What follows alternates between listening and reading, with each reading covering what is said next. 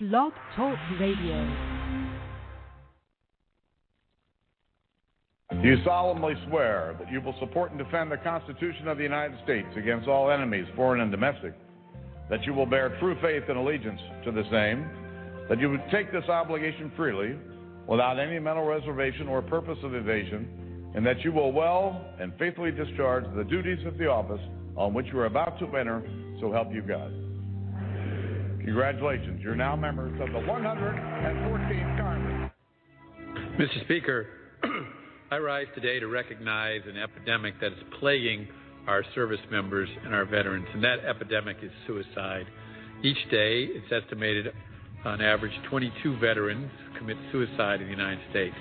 That is more than double the rate for the civilian population, and it is an extremely tragic statistic.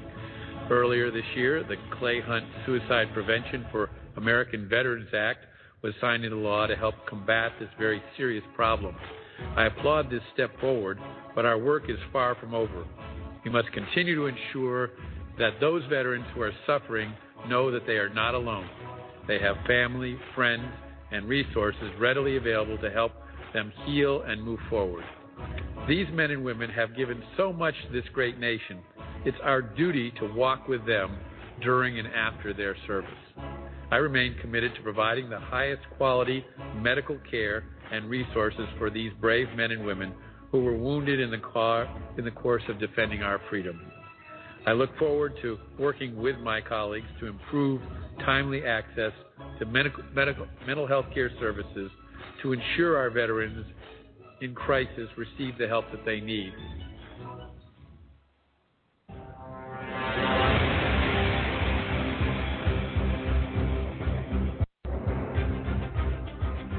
Ladies and gentlemen of America, this is AJC Radio bringing the message of justice all around the world. Make no mistake about it, folks. Who you just heard was Bob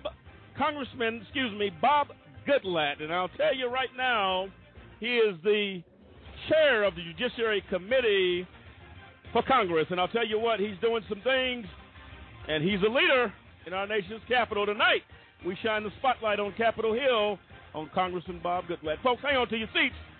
AJC Radio kicks off right now.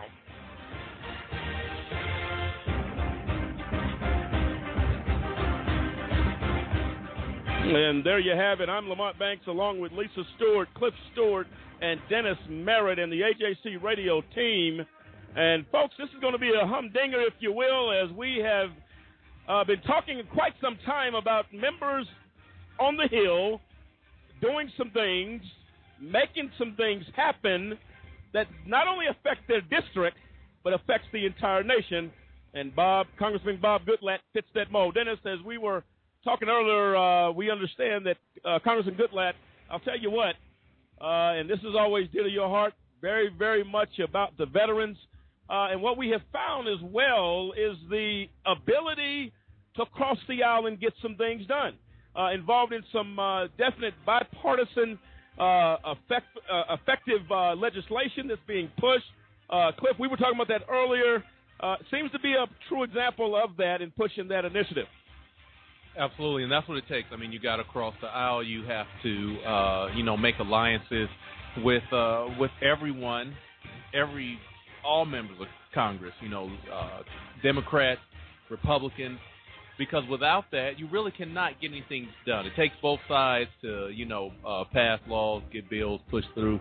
And so Congressman Goodlatte has proven that he is willing to do that to ensure that the American people are served properly. No, absolutely. And we're going to get into that tonight, folks. It's going to be a good one.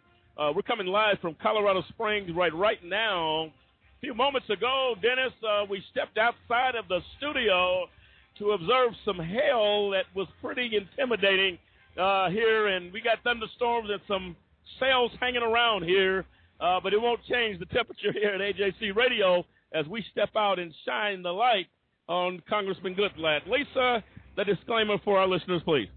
Yes, we'd like to remind everyone that we are not attorneys and that a just cause does not provide legal advice. You'll want to contact your personal legal advisor for all of your legal needs. Also, the opinions expressed by callers and guests do not necessarily reflect that of a Just Cause or AJC Radio. And as always, we want to thank you for tuning in and spending a little of your evening with us. And thank you for that, Lisa. And I'm going to bring this up. We're going to be discussing this on what you didn't know about the RP6 in detail tonight. And, Cliff, we have some problems in our judicial system right here in Florence, Colorado. And they call it cross-hugging, not allowed. At our camp prison where the RP6 are right now, doing some things, Cliff, that are absolutely ridiculous, acts of retaliation against these guys, the RP6, who are model inmates out there. We're going to get more into detail, but these are some issues that I'm telling you that threats of solitary confinement as a result of showing affection and love towards your loved ones that come to see you, and if you do it, the threat has been made that you will be cuffed up and taken to solitary confinement, which is a complete violation of the order, I believe, and I'm confident, that came from the President of the United States. Absolutely. I mean, the order came down that, solitary confinement is to be banned in American prison. And the issue, I mean, we've dealt with this before with one of the wardens up there. And what's his name? The previous warden was Burkfile that we went sat down with. We're trying to get sit down with the warden there now, Stansel. Can't get a sit down with him, but the issues that we dealt with, you have a family member or more than one family member. You come to meet one, you're put on the visitors list on another, and so then what do you do? And this thing of them changing the rules and the regulations as they see fit every weekend, every time you go to visit, something has changed. And they say follow the guidelines that are on the BOP website. Well, the guidelines that we see says they're totally out of bounds with this new thing they came. Well, the one clear point that must be made is that this type of greeting is a religious practice by the RP6 and the folks that are coming to see them, which has been originated in Colorado Springs Fellowship Church by Pastor Rosebanks, who is their pastor. And you're going to tell a pastor how to greet or not greet according to religious practice. That is a violation of federal law and the Constitution of the United States, because you have a right to practice your religion as you see fit. If that is a greeting that has been practiced for over 30 years in Colorado Springs Fellowship Church, and here's the kicker, has been practiced at that facility for over 4 years. Yes, and I mean, you see other visitors come in as visitors come to the facility. They begin to interact with other people's family members. So, they hug other people that come in. And, this is not just a Colorado Springs Fellowship practice. I mean, this is biblically based. Absolutely. And the Bible says, greet each other with a holy kiss. And so for now, for Florence, USP, to now say, well, this is banned, so you are, in essence, trying to ban the religious rights of these individuals. And that will not stand. It cannot stand. And letters have been sent not only on Capitol Hill, they've been sent to the corporate headquarters and the regional headquarters of the Bureau of Prisons. I'll tell you what, folks, the minute you start not standing up for your rights and you let people take those rights one by one, there will be no rights left. And it comes a time where you stand up and you say, that's just not going to happen on my watch. Dennis, when you hear this type of nonsense, again, we're going to get more into it as we get into the RP6 story tonight. What are your thoughts on this type of nonsense? I don't know. It appears that they're trying to antagonize the RP6. I mean, and their families. And their families. Like Cliff was saying, we've been going there for years and never really had that problem. But all of a sudden, you want to change rules and make it so that, family members can't greet their loved ones. I mean, I can't give them a hug. That's ridiculous. That tells you that there's no compassion for these men. It's all about once we get you somewhere, we're going to treat you like dirt. We're going to make sure your family feel the pain as much as you feel it.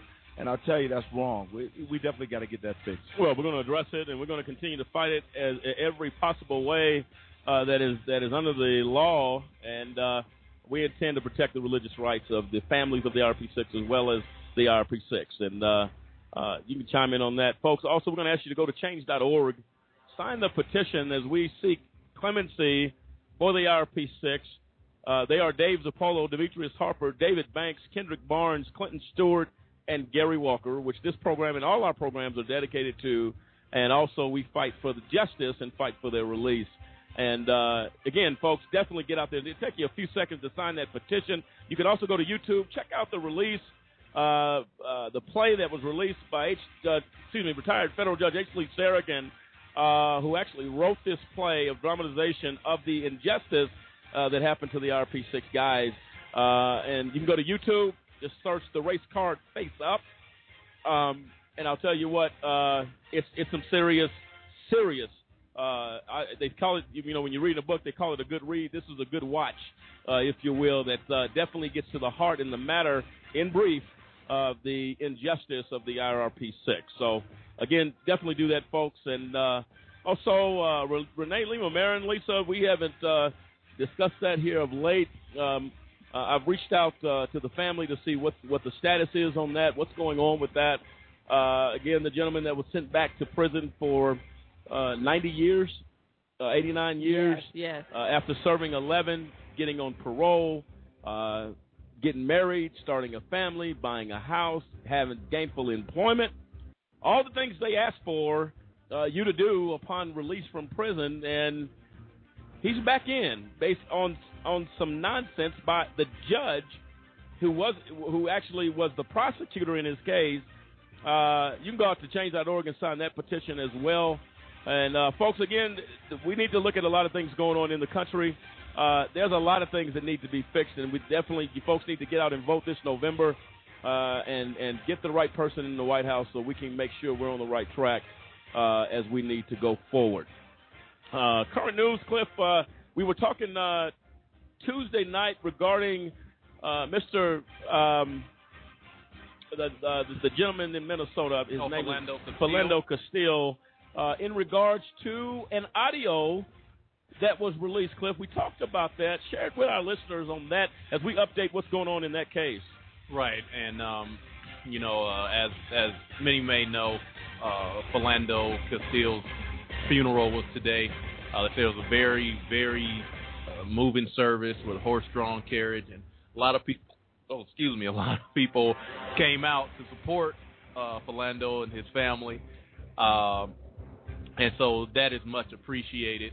But one of the issues that happened is that they said that the audio from the call to from the officer to dispatch, they have that audio there, and this is what the Huffington Post. This article is out on the Huffington Post.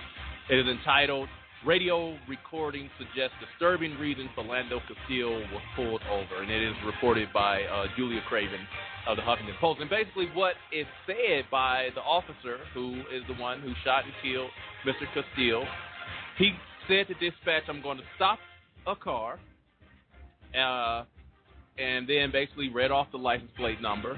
And then this is what he said: "I'm going to check IDs. I have reason to pull it over. The two occupants just look like people that were involved in a robbery." This is the one that gets you. "The driver looks more like one of our suspects just because of the wide set nose," the officer stated. And these are the type of things that, when President Obama on Wednesday, when he met at the White House with law enforcement leaders, and his statement is that we're going to have to do more work together thinking about how we can build confidence that after police officers have used force, and particularly deadly force, there is confidence in how the investigation takes place and that justice is done. When you have, statements like this by the police officer that pulls an individual over and says he looks like a suspect because of the wide set nose. How is that the description of these look like robbery suspects, especially his driver, because he has a wide set nose? Wow. Those are the type of things that make you understand that the community relations with law enforcement, there is a total and complete breakdown. Yep. And that is the perfect word, a disconnect, because black neighborhoods are saying this is what police think about us. So I'm driving down the road, and, man, that guy's nose is a little wide. Let's go ahead and pull him over. And basically, I'm just going to put it out there. They all look alike. There it is. So just pull him over. He's got a nice-sized nose on him. It's wide across his face. Are you kidding me? You've got to be kidding me. Lisa? And, Lamont, this is what makes you sick, is that things like that are exactly how these officers are getting off sometimes, because they'll say that they had a reason. They were justified to pull him over. They had a reason to pull him over. They had a reason to be afraid because they thought he had committed a robbery with a 4-year-old in the back seat. Exactly They right. have a reason, though, so that'll be his reason why he did that. Yeah, it's unacceptable. Folks, read more about this. The story continues. Coming up on the other side of the break, we kick off Spotlight on Capitol Hill Thursday. And, Dennis, this aims to be a humdinger. Congressman Bob Goodlatte. We feature him on the other side of this break.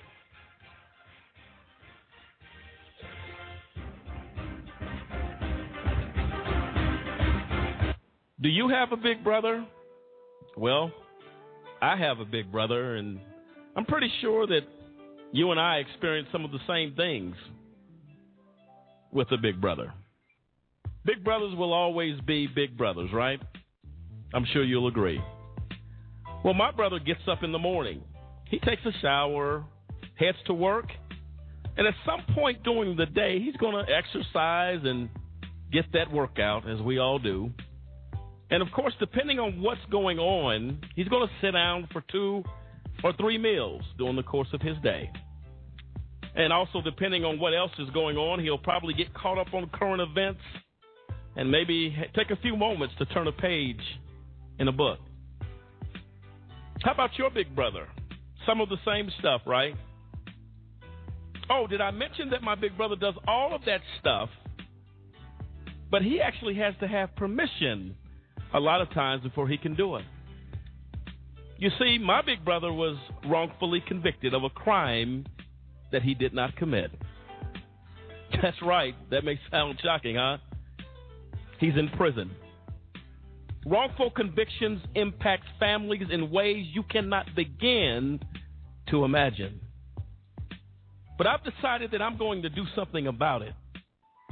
And I extend an invitation to you to come on board and join me in this fight. You see, I'm helping to be a voice for my big brother and others who have been wrongfully convicted. We'd like you to take a few moments today and call a Just Cause, where we fight for justice. You can call us toll-free at 1-855-529-4252. That's 1-855-529-4252. Join with us as we fight for justice and for all big brothers across the land. We know you care. Now it's time. Time to change the face of justice. Did you know that minority and youth participation in juries is extremely low to non-existent? The incidence of youth and minority offenders faced with trials has exploded. Youth and minorities are not being represented as they should be. We must represent for people to get fair trials. If you acquire a state ID or driver's license, it allows you to register to vote, and it allows you to become eligible for jury service. If you're 18, a U.S. citizen with a state ID or a driver's license, and registered to vote, you're eligible to be called for jury duty. If called and selected, make it your duty to serve. We can't get justice without you. Change the face of justice. Check your local county or state jury service website for further details.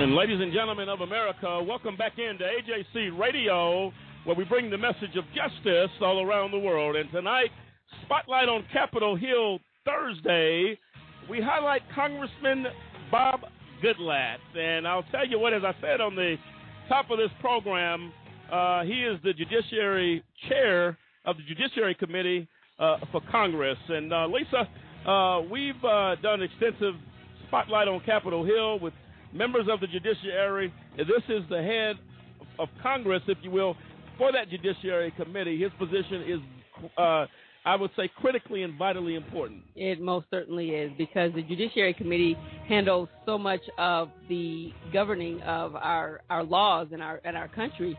I think his role is probably one of the biggest ones that we're going to see, because the Judiciary Committee has so much responsibility and so much that they oversee for us. No, absolutely. And as I was sharing with Cliff earlier and the panel here, very known for his bipartisan reach across the aisle. Definitely in this bill, the Debbie Smith Reauthorization Act of 2014. Actually, this measure basically was to revisit the Debbie Smith Reauthorization Act of 2014, amends that act to reauthorize funding through FY 2019 for DNA backlog program. If you're familiar with that, Lisa, they had talked about a lot of DNA testing. Yes, the backlogs, them not getting to it because they had thousands and thousands of samples piled up and they weren't getting them done. And he actually introduced that bill. And to give you an idea of the bipartisan togetherness, if you will, that they work together on this, which speaks volumes about Congressman Goodlatte. Co-sponsors, Congresswoman Karen Bass, Congressman Sensenbrenner, Congressman Robert Scott, Congressman John Conyers. It goes on. Congressman Judy Chu, Congressman Sheila Jackson Lee. These are Democrats working to get this done, and I think this is what the American people have to see. That, you know what, this is something that needs to be done, and the bill actually passed, and I'll tell you what, the purpose of that bill was to help victims where criminals were getting away, basically, Lisa, for incompetence, where they couldn't. How do you have a stockpile of DNA tests backlogged when crimes are being committed? And also, testing the DNA to ensure those who are incarcerated for, DNA crimes like rape and murder and things like that, should this person that's locked up, should they be the one who's locked up? DNA is the most viable form of exoneration that has been used. So for Congressman Goodlatte to ensure that the DNA is being tested, that speaks volumes, and then leads to things. Lauryn Hill of the group the Fugees, she has now taken her current concert and said, I will use the proceedings from that concert to help pay for DNA test for the backlog. Wow. So the actions of Congressman Goodlatte leads to things like that, where others say, you know what, because this was done in a bipartisan way and it is good for the people of America, others jump on board to see what he has done and make take the next steps to further that. That's awesome, Dennis. Yeah, and this is commendable. As Cliff was alluding to, if you think about it, if we don't take advantage of DNA, if we don't do the right thing in reference to either exoneration or actual conviction, let's put the right people in prison. And, with DNA, we can use that to bring the people that's been falsely accused or falsely imprisoned, get them out of there. If we have DNA at our disposal, we need to use it. Oh, absolutely. It's life and death in many cases. DNA has cleared crimes that would have probably brought the death penalty in many cases. So, it speaks to the character of Congressman Goodlatte based upon the fact these are things, again, we say this over and over again, why the urgency to get out and to vote. Yes. And that's, as Reva stated the other night on the program, down to your local elections. Who is your mayor who will ultimately appoint the chief of police in your community? Exactly. Is that chief racist? Does he have a history of being a people person to interact and to deal with problems? Ladies and gentlemen of America, again, make no mistake about it. When we begin to talk about these representatives, and Congressman Goodlatte is no exception, we have to see the importance of your vote. Who else would have headed this?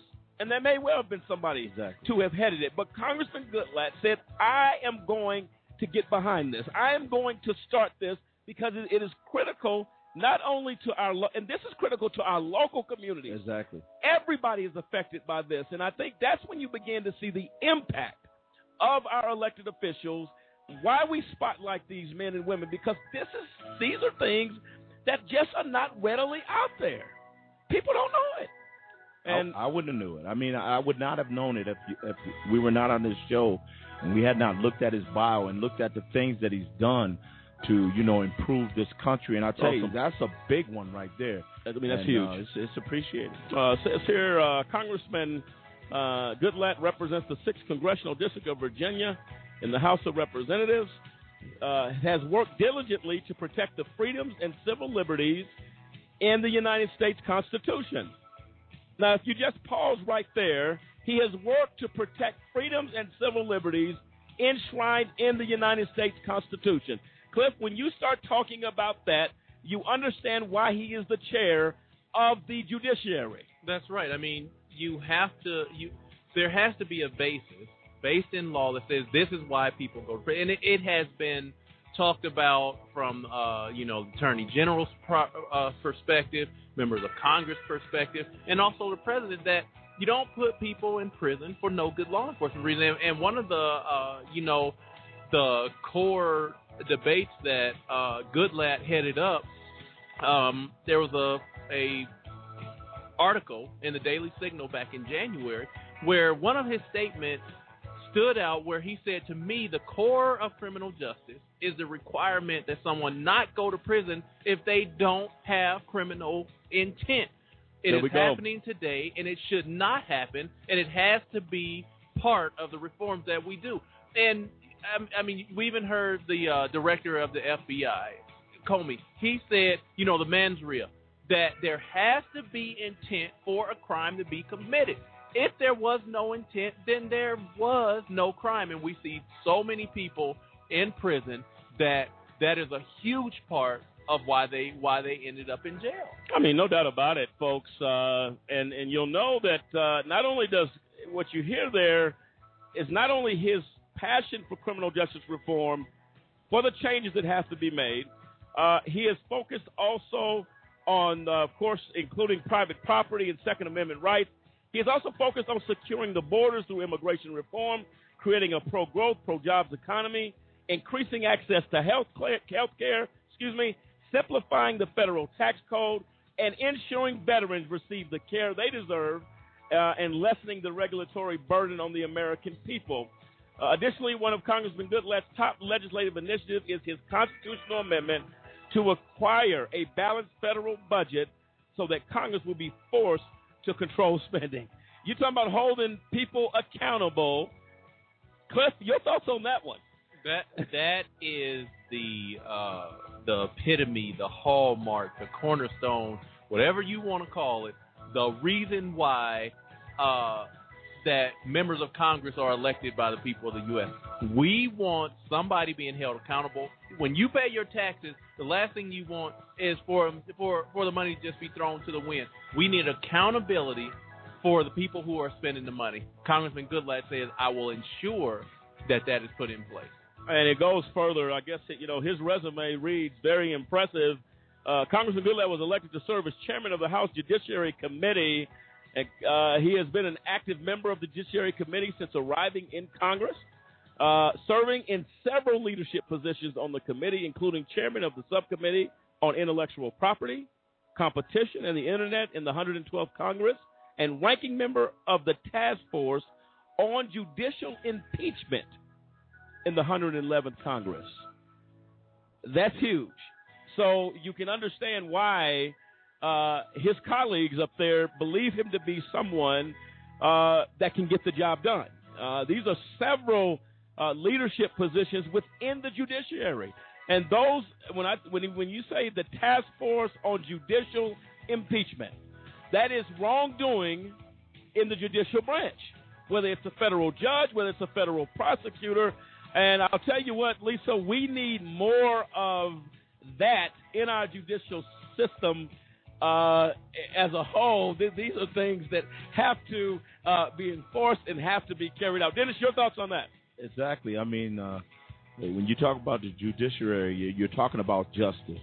And we got to have the right folks when it comes to justice, because if we don't, then we're going to have a lot of problems. But him and his vision and what he's talking about as far as his position and where he's at. Oh, absolutely. You know, you gotta be about justice. You got to make sure that everybody held accountable, because if there is no accountability, then we're going to have some major problems. No, I think it's look, folks, this just scratches the surface of what Congressman Goodlatte is doing, the different things, his experience, and the experience that he brings to that position is critical. And let's give you a little bit of a history lesson, if we can, on the history of the judiciary.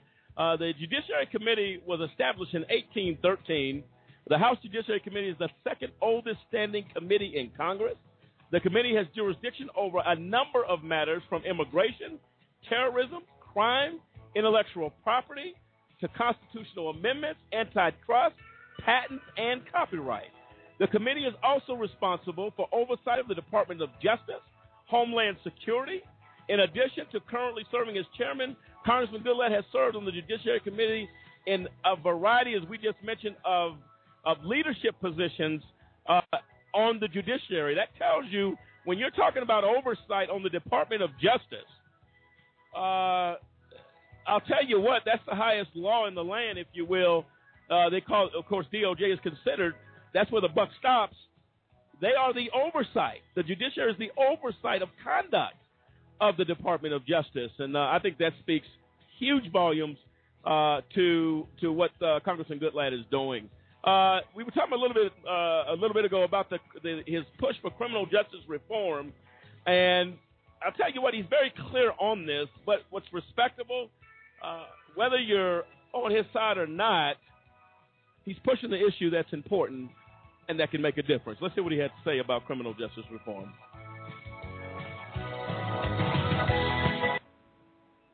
Thank you for inviting me to participate in this bipartisan summit on criminal justice reform. There's a growing consensus across the political spectrum that our criminal justice system is in need of reform. Over the past few decades, the federal criminal code has expanded dramatically, creating an ever-increasing maze of federal laws and regulations.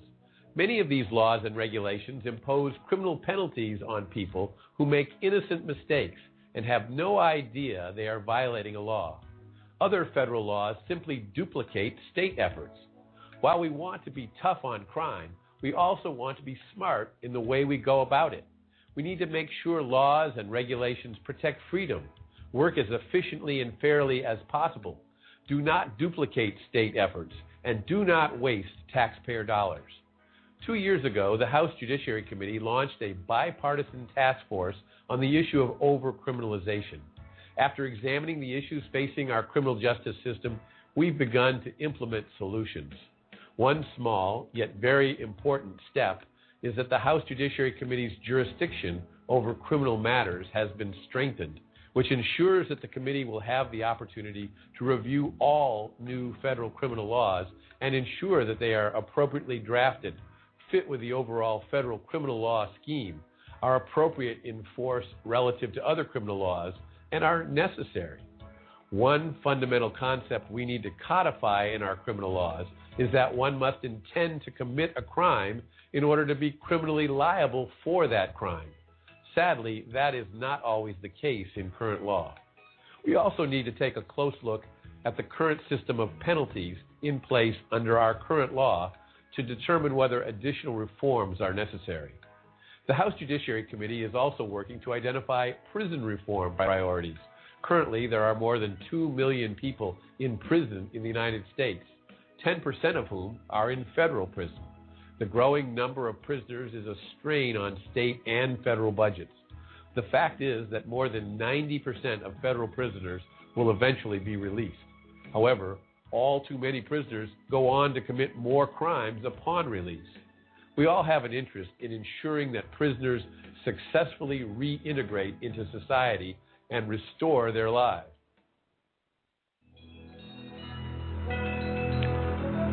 Well, there you have it, folks. Talking criminal justice reform. And Dennis, when you hear him speak to that extent, he talks. What I hear in what he's saying is the human side of Congressman Goodlatte. it's the common sense approach of governing or leading, whether it's legislative or whatever, that there are a number of people, as he stated, are going to get out of prison. Why not prepare them for a successful reentry into society than having everything pointed against them when they get out? Your thoughts on that, Dennis? Exactly. That's to me, that's awesome. I mean, when we're talking about the judicial reform, and we're talking about making it so that inmates, because a lot of times he even talked about how, you got people that are in there, in prison and going through, in there for, long periods of time for what? So he's saying that, not only do we got to make sure that they're in prison because they should be in prison, but if they shouldn't be there, they shouldn't be there at all. And then when we do release them back into society, that we prepare them so that they don't return. I mean, they don't become a repeat offender. And how do you do that? You do that with education. You do that with programs, and you do that to make sure that the inmates understand that somebody does care, that when they do get out, they do have an opportunity to succeed. No, absolutely. And folks, that's what separates Congressman Goodlatte from maybe some of his counterparts. We've met a great number of people that have that same drive. When you read down, as we did moments ago, these are ranking members of Congress. Congressman John Conyers, known as the Dean of the House, as he stated. These are influential people that have said we will work. I'm telling you, if you just watch your news a little bit, you'll know that that's not something that is easily attained. It takes a leader with the skills, if you will, of Congressman Goodlatte in his leadership role. Why he's been in several different positions of leadership. He has gained the respect of members on the other side of the aisle. And as we know, we live in a time where it's always said nothing can get done in Washington, but it sounds like to me there are people there that are willing to reach across the aisle. How, Cliff, then, do we allow, hopefully, the pattern or the example by Congressman Goodlatte to catch on the Hill to say, look, he's been there for these number of years. These other ranking members have been there even longer, and they're willing to work with Congressman Goodlatte. Should it be a formula of success that other members follow what Congressman Goodlatte is doing? It should, and basically, how the American people ensures that is in the way that we vote. When we see people that have, like passions as Congressman Goodlatte and those that work with him, that is where we have to put our votes. To say, it's members of Congress like this that are ensuring that the American people are taken care of, that our issues matter to them, and the way to ensure that is to vote. I mean, you see somebody who they're doing something lackluster, they're not seemingly have your best interest at heart, vote them out of office. And like we discussed on Tuesday, the vote comes from, your city council members, your members, your chamber members, all the way, from your police chief, all the way up, your sheriff, all the way up to the President of the United States. That is how the American people must vote. You cannot just say, I'm just voting in the general election for president, because sure, you might get the president that you want, but your local issues, the things that really, really matter to you, may not get addressed by who you have in office. Congressman Goodlatte has, his constituents have proven time and time again, we want him in office. Since 1993, right. You're talking about 23 years. You're talking, is that 23 or 28? But you're talking about a man who has been there. My calculation is a little bit off. But you're talking about a man who has been there for over 2 decades and has been serving his constituents of Virginia for that long. And the vote says whether a member of Congress is doing the right thing, whether that member is being effective or not. That's where it starts and that's where it ends, is with the vote of the American people. Without question. I mean, if you're in Congress 20-plus years, there's a statement being made that what you are doing is effective. Your constituents believe in what you're doing. But in this case with Congressman Goodlatte, your colleagues believe in what you're doing. How you work with members on Capitol Hill is critical to your reelection efforts. You have to be able to do it. It takes a little bit of government, quite a bit of it, to run the country. And talking about criminal justice reform, this bill was introduced in the House on October 8th of 2015, Congressman Goodlatte, and it states this. The bill permits a court to reduce the mandatory minimum prison term imposed on certain nonviolent defendants convicted of high-level first-time or low-level repeat drug offense, including unlawful import, export, manufacture, distribution of or possession with the intent to distribute a controlled substance. The legislation expands a safety valve eligibility to permit a court to impose a sentence below the mandatory minimum for certain nonviolent cooperative drug defendants with a limited criminal history. It reduces the enhanced mandatory minimum prison term for certain defendants. And as well as it also establishes a consecutive mandatory prison term for a defendant who commits a drug offense involving a detectable amount of heroin or drugs.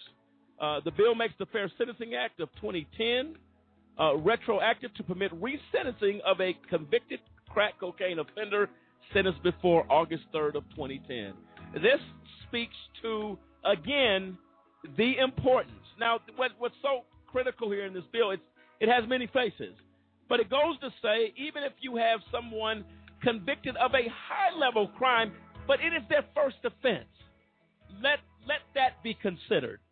These are acts, Cliff, I believe, reduces the incarceration rate in this country drastically. What are your thoughts? Well, yeah, I certainly agree, because there has to be common sense reform. There has to be things put in place that say, look, this a mandatory minimum, I think, is the craziest thing that they ever came up with, because you cannot say that it will take this amount of time for a person to be reformed or conformed after being placed in a cage. So for some people, it could take a moment that, this is far, far worse than I ever thought it would be. And then that person deserves to be put up on, for parole, or, basically revisit what happened, to say that, you sold a gram of cocaine, you need to be in prison for 20 years, or not even sold. You were caught with it. That's the drug law of the 80s. That is insane to lock somebody up that long for such a petty issue. Drug abuse, a person that's abusing drugs needs help, needs medical, clinical attention, not to be locked up in a cage for 20 years. No, absolutely right. And we're going to come back with this discussion on the other side of the break, talking about a bill holding the Secret Service accountable. And what's critical about this is it doesn't matter whether a Democrat or Republican is in that White House. The standard and the accountability for the Secret Service is clear. We'll speak to that. Ladies and gentlemen, this is Spotlight on Capitol Hill Thursday on AJC Radio as we highlight a champion. And there are many of those in our nation's capital. Well, tonight, we give a very special look to Congressman Bob Goodlatte. And I'll tell you what, leader without question. We're coming right back here on Spotlight on Capitol Hill Thursday.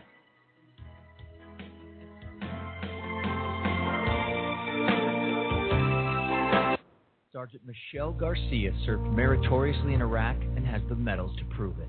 Soon after leaving the Navy, Lieutenant Chris Scott found a job, a home, and started a family of his own.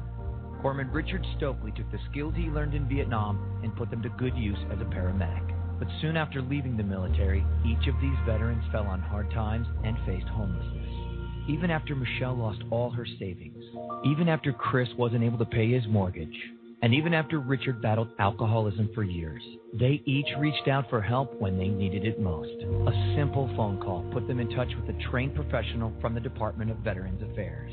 That call got Michelle a place to stay until she could afford one of her own, put Chris in touch with employment assistance, and found Richard a substance abuse program. These veterans are success stories not only for how they were able to help others while serving their country, but for how they were able to let others help them. If you know of or are a veteran in need, make the call.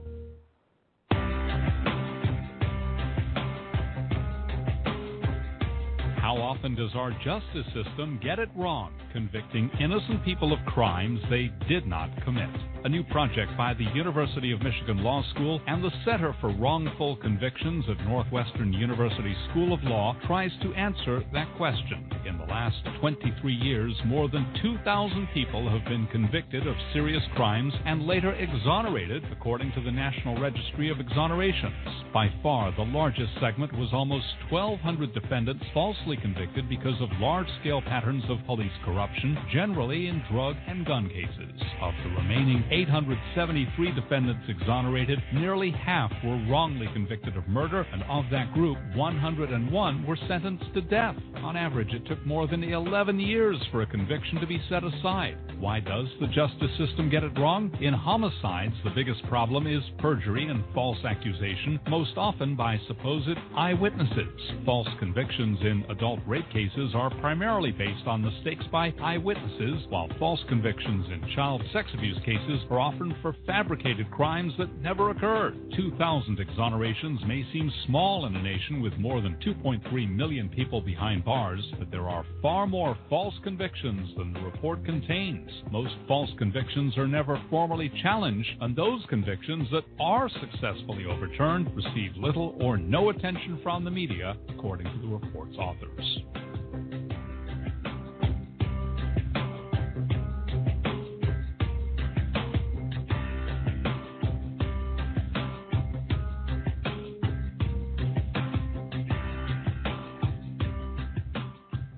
History is important because it shows where you're coming from and where you're going.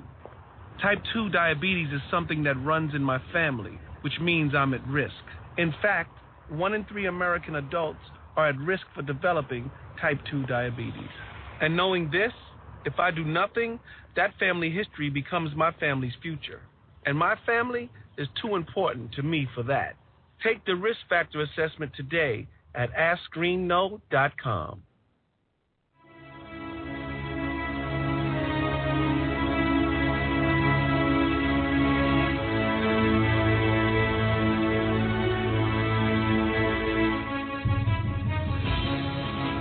Ladies and gentlemen of America, welcome back. This is AJC Radio, Spotlight on Capitol Hill Thursday. And I'll tell you what, folks, we're enjoying ourselves here with this Spotlight tonight. And Lisa, we've said it once, we'll say it again. Setting the bar seems to be the theme here on AJC Radio.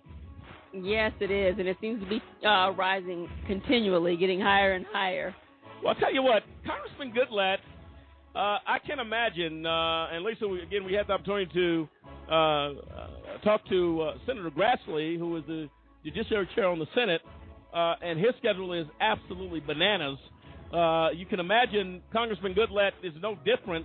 Yeah. Giving the responsibility of that committee of the Judiciary and all that's involved here is just absolutely overwhelming. And I'll tell you what, we said before, how are all the hats worn on Capitol Hill, given the number of things that are required of our elected officials? Critically important that we definitely share that message with the American people. Folks, if you want to join in tonight in the conversation, feel free to call 347-838-8976. That's 347-838-8976. We'd love to hear your comments on this program tonight. And going back, Dennis, we were talking about during the break, Congressman Goodlatte's position of holding government employees, government entities, if you will, accountable.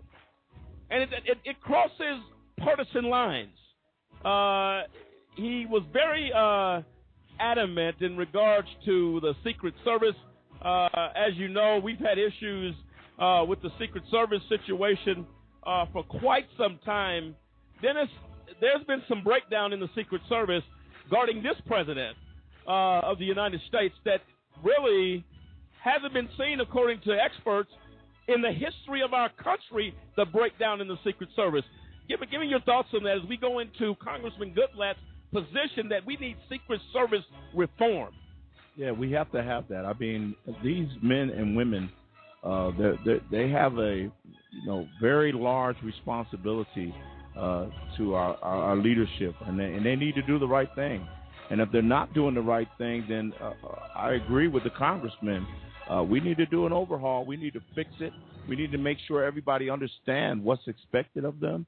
I mean, as an entity. I mean, the CIA. Come on. I mean, that's they're supposed to protect our president and protect, our leadership. And if they're not doing that, then we got a problem. Well, the Secret Service, Cliff, if we remember in the last year or so, where the president is abroad, not necessarily even here at home, he's abroad. And there's been issues with the Secret Service breaking down on protecting our commander-in-chief. And, I mean, there's really, I mean, you can't say enough about how much the Secret Service has failed the American people in this aspect, because if you think about President Obama, the first black president, he has had 3 times as many threats on his life as any president before him. Wow. And this is when the Secret Service decides that, they're going to take part in, all the scandals that they were in. The one guy with, underage relationship with a underage girl, the hooker scandal. I mean, that was overseas. Yeah, the one down in, where was it, in Brazil or Colombia, where they were down there and they were, partying with prostitutes and everything. It's like, is somebody protecting the commander-in-chief while all you guys are out partying and drunk?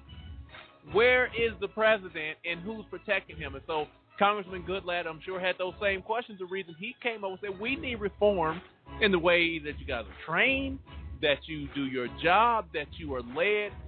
Who is going to take responsibility for leaving the president basically vulnerable? And that's what it boils down to. Absolutely. When the Secret Service fails, the president is vulnerable to attack, and every American citizen has to feel that is not acceptable. Well, it's absolutely unacceptable, and I tell you what, Congress was outraged. But Congressman Goodlatte made some statements in bringing Secret Service reform to the forefront of discussion. Let's hear what he had to say. Mr. Speaker, the Secret Service has 2 primary missions: criminal investigations and protection of the President, Vice President, and other dignitaries. As a result, the Secret Service is entrusted with protecting some of our most valuable assets. This is an extremely difficult, high-profile mission in an environment with zero margin for error. The Secret Service is comprised of many outstanding and upstanding men and women who do excellent work. However, over the last few years, a series of embarrassing scandals, security failures, and instances of poor judgment have rocked the Secret Service. These incidents range from agents' use of prostitutes on official presidential travel to Colombia, to an incident in the Netherlands involving intoxicated agents, to the agency's failure to initially apprehend fence jumper Omar Gonzalez, who was later arrested inside the White House. Following these incidents, the president appointed a new director of the Secret Service, Joseph Clancy, who has implemented a number of reforms.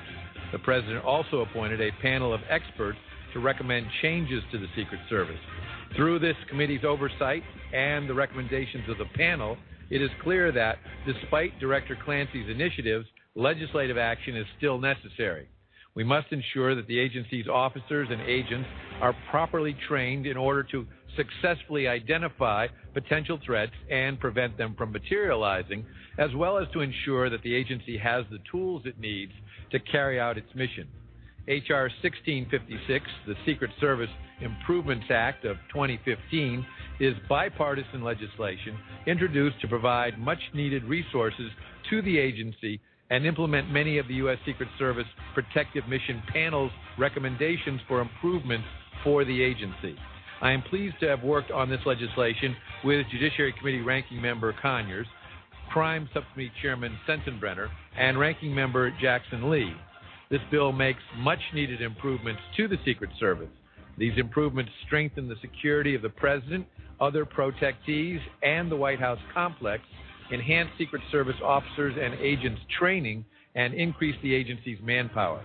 This legislation also improves transparency and accountability within the agency by requiring Senate confirmation of the Director of the Secret Service. the person entrusted to not only protect the president, but to also head a $1.5 billion federal law enforcement agency, should be subject to the same process of advice and consent of the Senate as counterparts at other comparable agencies.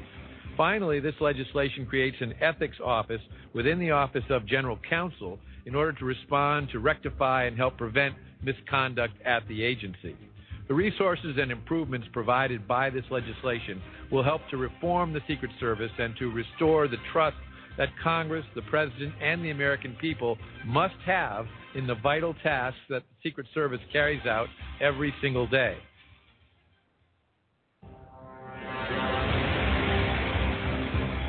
Ladies and gentlemen, it doesn't get more clear than that.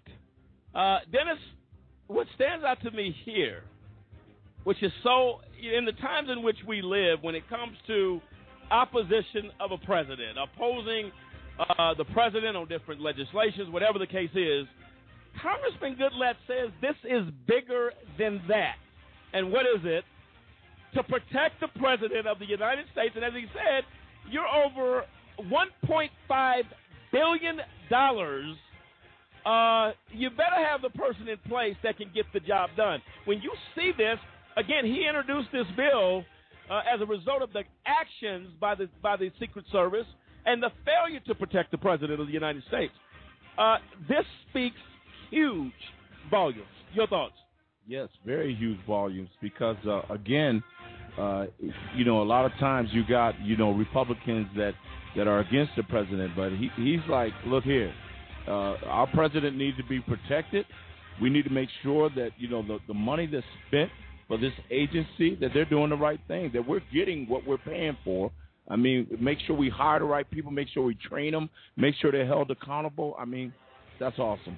I'll tell you, that's awesome. Cliff, and he goes further here that says here that the bill amends the federal criminal code subject to the appointment of the director of the U.S. Secret Service to the advice, as he stated earlier in the clip, of the Senate, prohibit knowingly causing any object to enter any restricted building or grounds so that such object impedes or disrupts the orderly conduct of government business or official functions, and prohibit knowingly and willingly threatening to kill, kidnap, or inflict bodily harm upon former vice presidents, their spouses, their children, and who are under the age of 16. This goes far, not only in protecting the current president, right, any of those that served in the office of vice president. I tell you, he's given respect, I presume, where it is due. And that is the key, is that, Congressman Goodlatte is saying, look, this is about the respect and the honor to the office of president. You can disagree with him on his, on his politics, on legislation, whatever you want to. But it comes back to, and we've seen it so many times where people by disrespecting any given president, that is not just a disrespect to that person, but that is a disrespect to the office of the president of the United States. And that office should be, that is the highest office in essence in the world. So Congressman Goodlatte is saying, look, we have to give respect and honor to the office of the president, not only the current president, but, formers and their families as well, and even their children, as long as they're under the age of 16, showing that the American people want the office to be respected, want the president to be protected, no matter if you agree with him or not. It still boils down to the fact this is the president of these United States of America, and he deserves to be protected. And Congressman Goodlatte ensured that got put in place to say the Secret Service quit playing games with the life of our president and the lives of those that came before him and their families. No, absolutely. Dennis, when you hear that, I'll tell you what, it gives you a good feeling, and this is the critical point you want to point out. Congressman Goodlatte is of the Republican Party. Exactly. So we talk about a lot of times Democrat, Republican. There are good things happening on both sides of the aisle here, and the fact that, again, as we talked earlier, he's able to bring people from the other party to say, wait a minute, and that's what politics there has to be a point where politics stop and your oath steps in. Exactly. In this case with Congressman Goodlatte, he says, wait a minute. This is our commander-in-chief. Whether you like it or not, he's to be protected. And anybody that served in that office of vice president, former presidents, they deserve honor. They deserve respect. Everybody can comment about what's going on in that chair till they sit in it. Congressman Goodlatte seems to have an understanding. Wait a minute, folks. This is bigger than politics. This is about our country. This is about the safety and security of our country.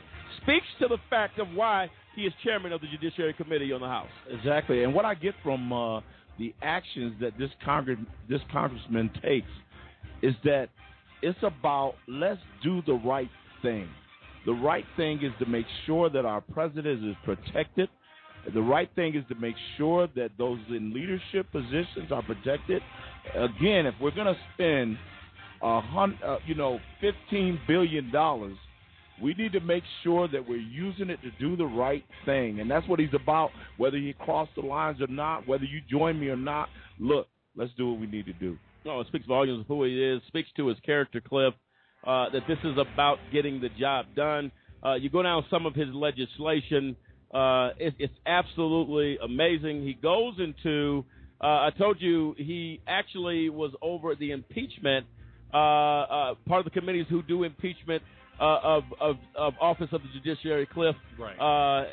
How important is that in the age in which we live right now, that how many people would be nervous to impeach a federal judge?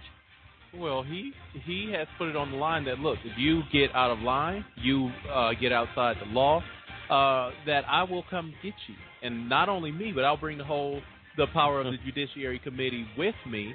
But that's what's needed because, you have these, some judges, some prosecutors that they start, with their immunity, they start to feel like they have a God complex that, I can do what I want. Nobody holds me accountable. Congressman Goodlatte says, I will hold you accountable, and I will come get you with the law. And again, bring the Judicial Committee with me, and we will hold your feet to the fire, bring you up before a panel, make you answer, and at the end of the day, see is that if, as a judge, you need to be impeached, or as a prosecutor, if there's charges that need to be brought against you. That is what the American people are looking for as a member of Congress that says, you don't get any political covering or favoritism just because you have this position as being a federal employee. You will be held to the same standard as every American citizen. That's critically important, and Congressman Goodlatte is mixing no bones about it. And again, in the judiciary, they are the oversight of federal courts. They're the oversight of the conduct of the court. Their responsibilities are huge, and the fact, as Cliff, you alluded to here, that this would bring more respect to the body and the federal government if we have more officers, elected officials, members on the Hill that share the vision of the entire vision, if you will, of Congress, and that's transparency. Exactly. That is about, look, let's be real about it, that what applies to one applies to all. He again goes into the impeaching of a federal judge. Folks, we make an issue of that because it is not something that is normally done. Oh, not at all. Not at all. And let's hear a little bit about what Congressman Goodlatte had to say about the impeachment of a federal judge back in 2009. Mr. Speaker, it's a rare occasion when the House of Representatives must vote on articles of impeachment against a federal judge. Indeed, the last time this occurred was 20 years ago. However, when evidence emerges that an individual is abusing his judicial office for his own advantage, the integrity of the judicial system becomes compromised, and the House of Representatives has the duty to investigate the matter and take the appropriate actions to end the abuse and restore confidence in the judicial system. It is also rare for the members of the House Judiciary Committee to agree on anything. However, the committee voted unanimously last week to report out House Resolution 520, which contains the 4 articles of impeachment against Judge Kent. This vote came after a thorough investigation and much work by the Task Force on Judicial Impeachment. Specifically, the task force conducted an investigation of Judge Kent's conduct, which included working with the FBI, the Department of Justice, and the 5th Judicial Circuit. The task force also conducted an investigatory hearing on the matter, at which 2 court employees who were victimized by Judge Kent testified about the extent of his sexual abuse. At that same hearing, we heard from a constitutional scholar who testified that Judge Kent's misconduct rises to the level of impeachable offenses. It is important to note that Judge Kent was invited to testify at the hearing.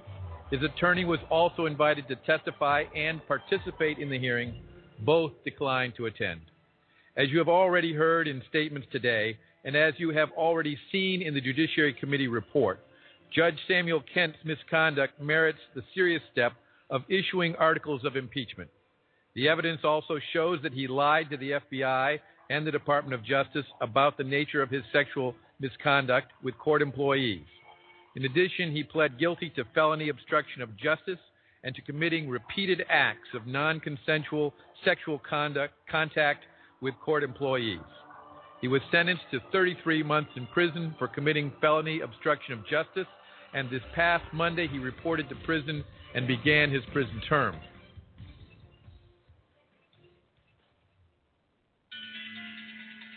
Well, wow is the word, Dennis. Unknown certain terms. This judge broke the law. Exactly. And as he said, many people don't agree in Congress. They don't agree. That's why you got debates and kind of convincing and all of that stuff. But he spelled out very clearly the conduct. He didn't try to soften what the charges were. He basically called this man a sexual predator. That he was, as a judge. How dangerous is that? But what does it speak to the no-nonsense attitude, if you will, and no holds barred by Congressman Goodlatte?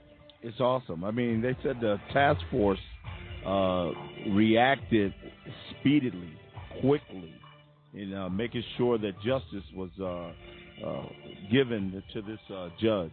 And I tell you, when we got judges that think that they could do anything they want, like you said, the God mentality, thinking that they could do anything, they're not held accountable. But I tell you, what the congressman did and what he put together, they went swiftly and they took care of it. He's serving time. That's to let other judges know you can't just break the law or do anything you want and then cry immunity. It's not going to work for you. Absolutely. Cliff, your thoughts on that? Yeah, it shows that, Congressman Goodlatte is telling federal judges, federal employees, that you're not above the law, no matter what position you hold, no matter what credentials you have, that if you step outside the law, that you're going to be held accountable just like any other citizen. And that is what is important about members of Congress. If they show favoritism, if they say, okay, politically, I'm not going after this person because of their position, then the American people are going to say, hey, you're just business as usual as far as a politician. We don't want to deal with you. But when you show a nonpartisan, position that I am coming to get you because you broke the law, it boils down to right and wrong. If you're wrong and you happen to be a judge, you happen to be whoever, Congressman Goodlatte is coming to get you. And again, bring the committees behind him and say, we need to bring this person to justice, because that is what it is all about. That's what the American people are looking for, and that's what Congressman Goodlatte brings to the table. No, I think that's absolutely awesome. And again, ladies and gentlemen, you want to get in the conversation, 347-838-8976, 347-838-8976. And tonight, taking a moment to spotlight the life, if you will, the continued work of Congressman Goodlatte in our nation's capital. We've talked about a few things that Congressman Goodlatte has put his hand, if you will, to the plow to get going and to get done, and it seems to be very effective in his approach in working with the other members of Congress. I remember as we talk consistently in regards about the efforts. It's one thing to have an effort to bring about and to institute change, but when that change starts producing something, as it is here, I think it's something that definitely, Dennis, needs to be You got to take note of that because these are the qualities or the things we see that we speak in regards to leadership. And we keep addressing that issue that Congressman Goodlatte sets the tone, if you will, for that leadership on everything that we've talked about tonight. He has set the tone for that. Exactly. Your thoughts on that? And you got to be willing to cross the party lines. I tell you. And this congressman, I mean, he's willing to cross the party lines. He's willing to sit down with Democrats, sit down and talk about the problems that we face in this country, and bring about solutions. I tell you. And to me, that's awesome. I mean, the epitome of a good representative, a good senator, a good congressman is one that truly is concerned about the people. When you got a congressman or a senator that really cares about people, really care about right versus wrong, abiding by the law versus breaking the law, I mean, you can't go wrong, I tell you. And he's doing real good things because he's that type of congressman that says, you know what? Whatever we need to do to make it right, let's make it right.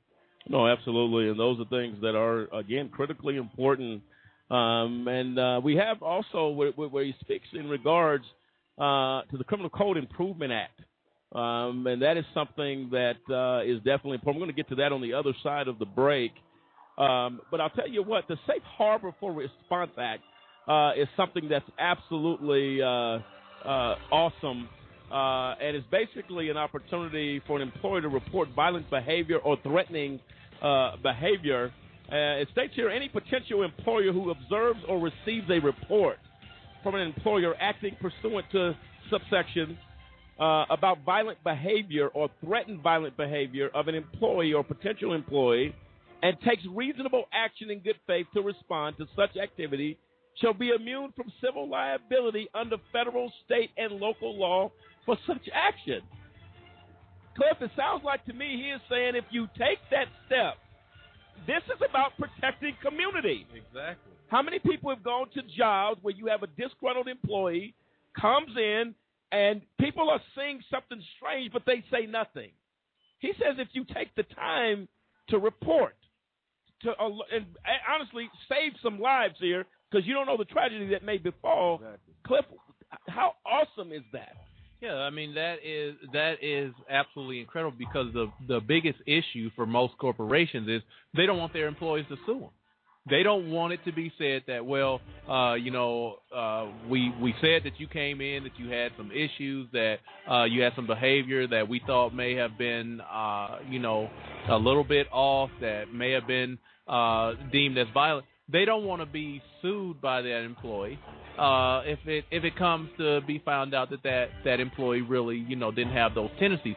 But on the other side of that, it is owed to the American people that if someone sees an issue with somebody that says, okay, this person might end up being a mass murderer, this person might come and shoot up the workplace, that needs to be allowed without the corporation feeling like they're going to be liable or that the federal government is going to come after them if this person, says, hey, well, you slandered my name or whatever. So Congressman Goodlatte says, hey, let's look at this from a common sense approach. Absolutely. That, if an investigation is done and it's found that, no hurt, no foul, then everybody go along their merry way and all things are good. They don't have to be afraid of being sued, being held liable, and in the end, it could save countless lives. Well, and Cliff, that's the point I was going to go to, is that this does not only – it gives an incentive to report. Right. It gives an incentive to pay attention. It gives an incentive to say, wait, something seems – how many lives have been lost when somebody may have been sitting there thinking, that guy looks like something is wrong legitimately. Right. Not because he's black, but because he looks like he's carrying about 100 rounds of ammunition under his trench coat. That's what we're talking about. Exactly. So make no mistake about it. Critically important. Congressman Goodlatte, again, set the bar there. He continues to. Ladies and gentlemen, this is AJC Radio. Spotlight on Capitol Hill Thursday. Shining the light on Congressman Bob Goodlatte. We're coming right back, folks. Don't go anywhere.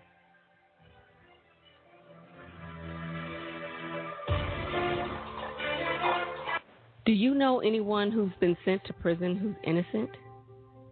The United States is experiencing record numbers of exonerations in cases where people were wrongfully convicted of crimes they did not commit. If you believe that no one should be sent to prison for crimes they didn't commit, there is something that you can do today. By remembering a just cause with a monthly, annual, or one-time donation, you can help in the fight against wrongful convictions. Call a just cause at 855-529-4252 or visit a-justcause.com and click the donate button. A Just Cause is a 501c3. Wrongful convictions are wrong. Let's be the voice of those who can't speak from behind the wall. I wanted to be in the military since I was a kid. I served in the United States Air Force. I served a total of 16 years. I was deployed 13 times. On my second deployment, 4 bombs hit my vehicle. And at 19 years old, that's the first time I ever saw somebody die. Coming back, I was raging. I started having pretty horrible nightmares. I would wake up in the middle of the night, sweats. I started drinking a lot. I felt worthless. I guess I never recognized it in myself.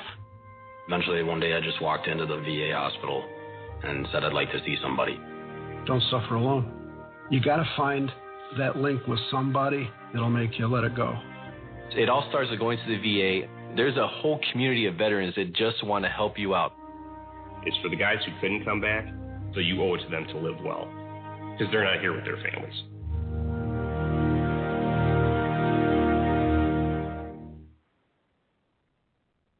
I can solve difficult problems for a Fortune 500 company. I can run a successful business. I can manage your home improvements. I can publicize your message. I can motivate your audience. I can put my military experience to work for your company. I can teach your children. I can boost your bottom line. I can add value to your workplace.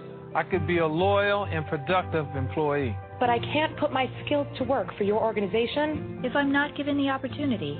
If you don't recognize my talents and ability. If you don't hire me. If you don't have an open mind and a workplace that's open to everyone. If you don't realize that America works best when everybody works. What can you do? What can you do? What can you do?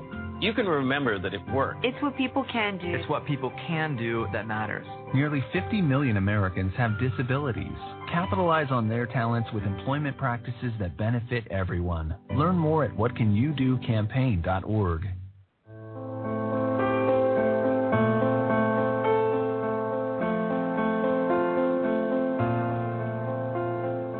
I stand for equality. I stand for individuality. I stand for peace. I stand for diversity. I stand for dignity. I stand for respect. I stand for fairness.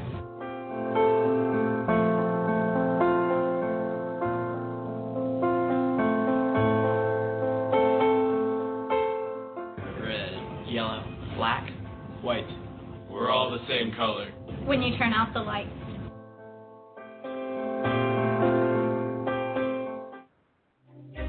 Here are 50 white guys. Here are 50 black guys. Here's how many white guys can expect to go to prison in their lifetime. The chances amount to 1 out of 17. Now here's how many black guys can expect the same thing. The chances are 1 out of 3. Why? Lots of reasons. It's complicated, but one thing is clear. There's racial bias at every level of the criminal justice system. When blacks and whites commit the same kind of crimes, blacks are more likely to be arrested. Once arrested, they're more likely to be convicted. Once convicted, they're more likely to serve longer sentences. Look at the numbers in America's so-called war on drugs. About 14% of American drug users are black, as are about a quarter of drug sellers. Yet blacks are 34% of the people arrested for drug crimes. And those convicted of drug crimes, 46% are black. By the time we factor in sentencing, there are actually more black drug offenders than white ones in state prisons and in federal prisons. In the end, the incarceration rate for drug crimes is 10 times higher for blacks than it is for whites. These are the facts. Racial disparity in America's war on drugs is one big reason that 1 out of 3 black men can expect to go to prison in their lifetime.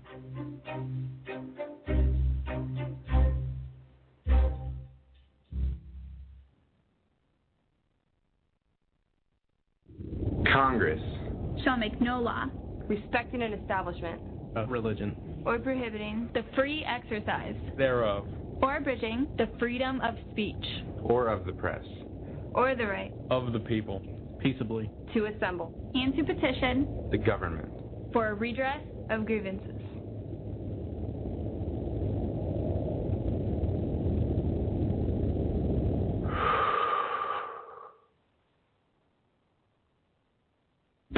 Odds of becoming an astronaut, 1 in 13,200,000. Odds of being struck by lightning, 1 in 576,000. Odds of dating a supermodel, 1 in 88,000. Odds of bowling a perfect game, 1 in 11,500.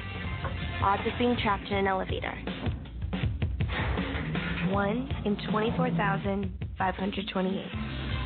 Odds of catching a ball at a major league game, 1 in 563. Odds of an injury from shaving, 1 in 6,585. Odds of tripping while texting, 1 in 10. Odds of getting cancer in your lifetime, 1 in 2 men, 1 in 3 women. It's up to us To change the odds for our generation. For the ones we love. for our future. If you don't like the odds, Stand up. Stand up to cancer.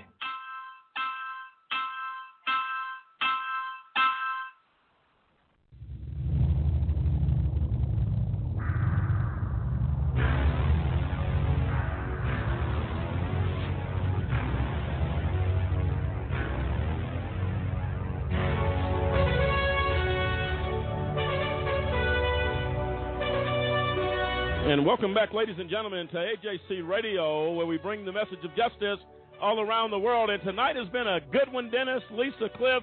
I'll tell you what, I'm excited of what we have learned about Congressman Goodlatte, a man that has set the standard, if you will, of implementing change, not just talking the talk, walking the walk, and actually backing it up by being able to reach across the aisle and get these things done. This is absolutely awesome, and we're going to continue that discussion right now in regards to his outreach that goes far beyond what we've come up with thus far. Congressman Goodlatte was very interested, if you will, into supporting a local community and daycare help center that was there to actually make a difference. And I believe in this particular case, it was an area of property that was just not being used. Congressman Goodlatte took some steps to kind of bring that daycare and to help families and things like that. Awesome act of kindness. He talks a little bit about that. Let's see what he had to say about in supporting local community. For over 25 years, a little over 3 acres of land and its associated buildings, previously wholly held by the federal government, have been maintained by Rockingham County and the Plains Area Daycare Center in my congressional district. In 1989, the federal government deeded these 3 acres of land to Rockingham County, but prior to this official declaration, Rockingham County had already been maintaining the lands around the facility. The land and building had been used as a garage and maintenance facility for the National Forest Service. However, it was no longer being utilized, and the county was doing upkeep on the land. The land transfer in 1989 allowed this land to be used for public purposes. The county decided that the nonprofit Plains Area Daycare Center in Broadway, Virginia, which provides child care on a sliding scale and helps many families who otherwise could not afford child care, would benefit from use of the old garage. Public Law 101-479 allowed the deed to be changed from public use for the particular use of the child care center. Donation totaling $75,000 turned the garage building into a nursery, daycare, and after-school care facility. Additionally, the creation of the daycare center provided for the creation of a playground that the center supports and is open for public use. To be clear, the center and the playground is the sole reason that this previously abandoned government land is being used by the community. Unfortunately, because of the narrow way Public Law 101-479 was drafted, any extension or maintenance of the physical structures has required approval by the Department of Interior. In 1998, the county had to obtain permission from the department to add an addition that was funded through pledges and a county loan, resulting in another $125,000 worth of improvements by the community. The building is once again in need of repairs, forcing the county to seek approval from the Department of Interior for repairs. Further, because of the terms of the deed, the daycare center has been unable to get a loan to complete the needed renovations. I have been pleased to visit the Plains Area Daycare Center on many occasions. The center is committed to providing high-quality child care on a sliding scale.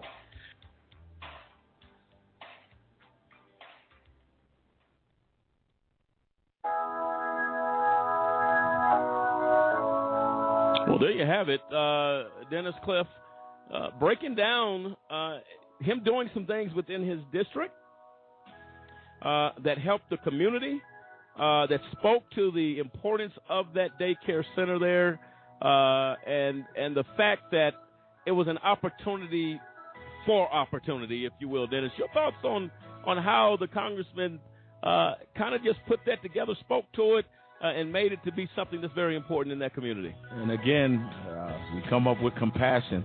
Absolutely. I tell you, he has a heart. Yes. And he was very concerned. We got land that's not being used, and let's use this land for child care and to make it less expensive for parents to provide child care for their families. I mean, that's just to me, that's awesome. Well, you got to be connected. You got to be connected to be able to do that. You have to have connection with the people. Thus, Cliff, why he's been in Congress for over 20 years. Exactly. The people who continue to vote him in realize that, Congressman Goodlatte is not just about being a member of Congress, just about having a seat, holding that position. He is about the people of the United States of America, and especially his constituents there. Actions like that, saying I'm gonna take this area and I'm gonna make a daycare because the people need it. Not because there's some political, reason, some political agenda, some type of parlay he's doing with another member of Congress. No, my people need this. This is a service they need to have a daycare. I'm going to ensure it gets implemented, and that is why they continue to vote him in, and that's why we're spotlighting him on Capitol Hill for actions exactly like that. And Lisa, as a mother, we live in times where stretching the buck in today's society is just a common thing. As a mother, Lisa, to know someone is taking the steps to actually do something, it's got to make you feel good, not only for you as a mother, but for all the mothers across the country. We got somebody there that, look, hey, we're about tomorrow. We're about the children. We're about, caring about what's going on in this country. Lisa, your thoughts on the actions and the steps here by Congressman Goodlatte? Well, I think I have a great appreciation for what he's doing, especially with the tone of the country right now, with having young children, especially black children, and all the things that are facing them and the concerns that we have for their well-being at this point. For anybody to be doing something that's going to benefit our children in the future it's a great thing to see. Oh, absolutely. And folks, if you're feeling a little patriotic tonight, it's time to break out the flag. If they're still out from the 4th of July, you have a reason to feel patriotic tonight here on AJC Radio as we highlight someone in Congress. I'll tell you what, boy, the list is growing to those members that are making a difference in our nation's capital. And we see some flags waved in the studio tonight. Appreciate that. And I'll tell you what, folks, you want to get in on the conversation, 347-838-8976. That's 347-838-8976. And now we go to something really, really important, which Congressman Goodlatte was actually a part of this, the USA Freedom Act. This is huge, and it's already been signed into law. But I want to share with you folks some of the benefits of that bill being signed into law. Went into law on June 2nd, 2015. President Obama signed the law. It passed the House and the Senate, which tell you there are things that can get done in Washington. And let me show you as we go down and show the benefits of that bill being passed. For one, it protects civil liberties, ends bulk collection, prohibits bulk collection of all records under Section 215 of the Patriot Act, the FISA Pen Register Authority and National Security Letter statutes. It prevents government overreach. The bulk collection prohibition is strengthened by prohibiting large-scale indiscriminate collection, such as all records from an entire state, city, or zip code. Allows challenges of national security letter gag orders. The NSL non-disclosure orders must be based upon a danger to national security or interference with an investigation. Codifies procedures for individual companies to challenge non-disclosure orders, and requires periodic review of non-disclosure orders to determine necessity. That's just, Cliff, one part of the USA Freedom Act, which Congressman Goodlatte was a part of. Also goes into improving transparency and better information sharing with the American people. Now, let's just stop on that heading. Dennis, how important is that transparency and information sharing be a critical and vital part of information that is shared with the American people? How important is that? It's very important. The American people want to know what's being what their information is being used for. I mean, anytime you go after a company and you say, hey, I want to see all your records, we want to know why. I mean, why do you need to see it? And, I mean, there has to be some protection. There has to be something put in place to protect, those the information holders or the information owners per se. And I think this is a good thing. Just awesome, and actually speaks to the protection of national security and gives the government the tools it needs to create a new called Detailed Records Program that is closely overseen by the FISA court. Contains an additional tool to combat ISIS. The bill closes a loophole in current law that requires the government to stop tracking foreign terrorists when they enter the United States. This provision gives the government 72 hours to track foreign terrorists when they initially enter the United States. I'll tell you what, we need that right now more than ever. Also increases the statutory maximum prison sentence. We talked about the minimums to 20 years for providing material support or resources for a designated foreign terrorist organization. So correction on that. That's not in regards to the Sentencing Act, but this is something that's in addition to, again, protect the national security of the United States, and that is in regards to providing material support or resources to designated foreign terrorist organizations, protects the United States maritime activities from nuclear threats, weapons of mass destruction, and other threats by implementing the obligations of various treaties to which the United States is a party. I'll yield to the veteran here and the importance and the interests of security to this nation.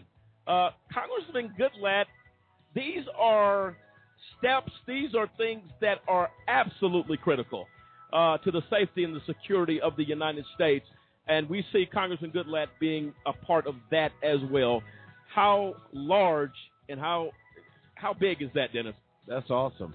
I mean, this law not only protects its citizens, but it also goes after those that want to, inflict damage upon the country or impede on our rights.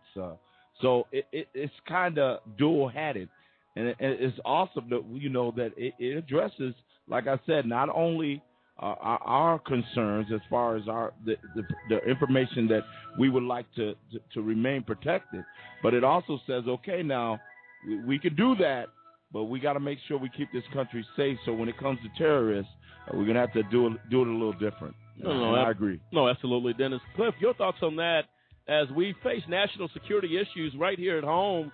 I mean, again, Congressman Goodlatte being a part of something so big speaks volumes to his character and what his vision truly is about.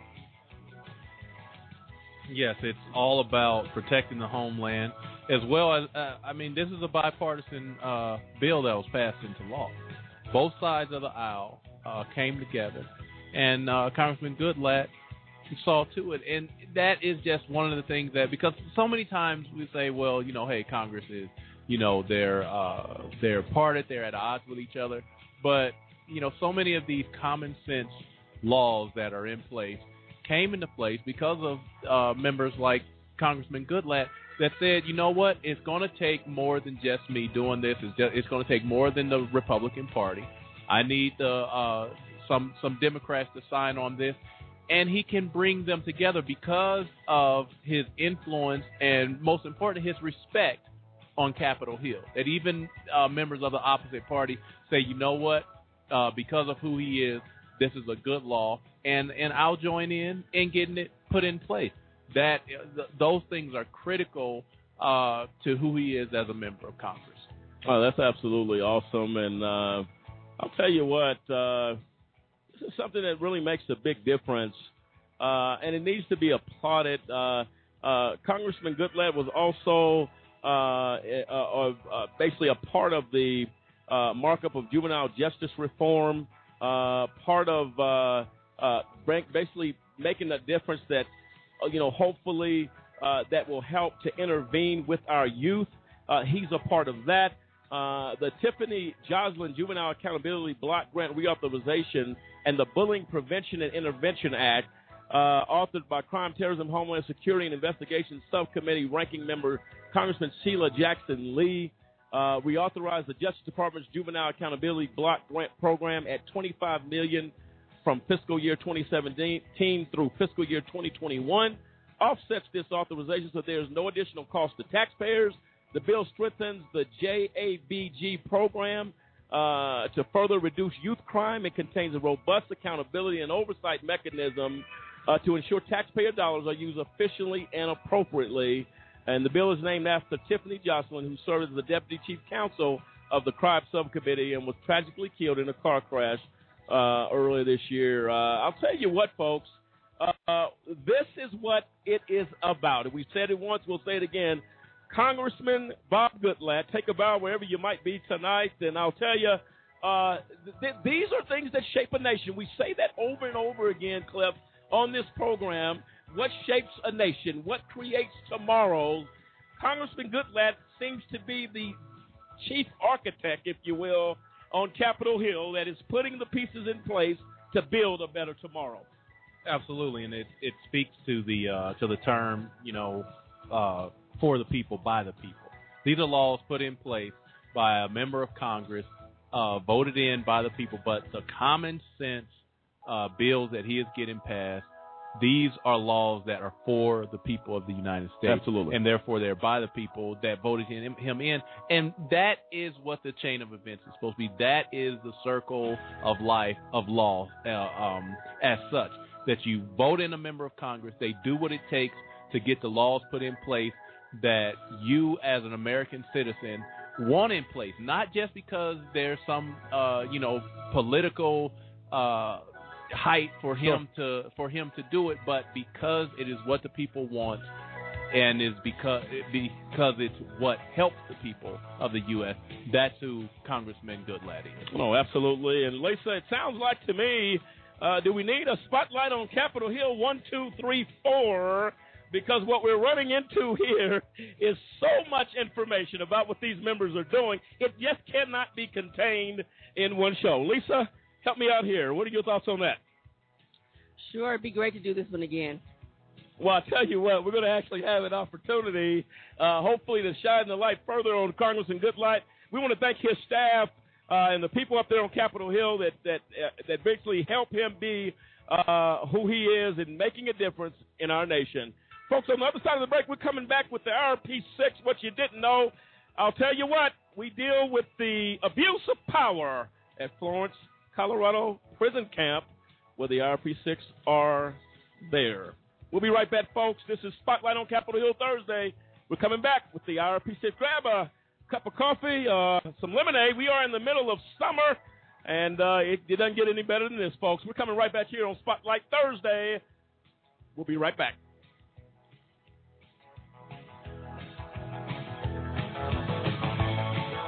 For a kid whose mom or dad is in prison, life is tough. Now, add a wrongful conviction to that, life just got a little bit tougher.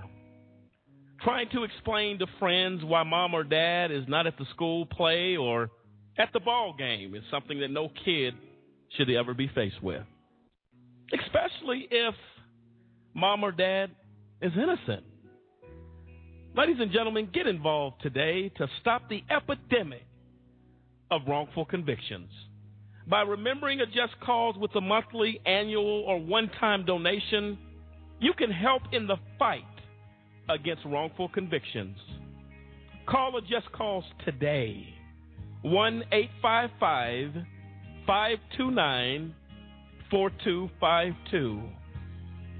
We seek justice for the children as they go to bed at night and mom's not there, dad's not in the other room to make them feel safe. Not because dad or mom did anything wrong, because justice could not be found. Join us for the children, for they truly are our future.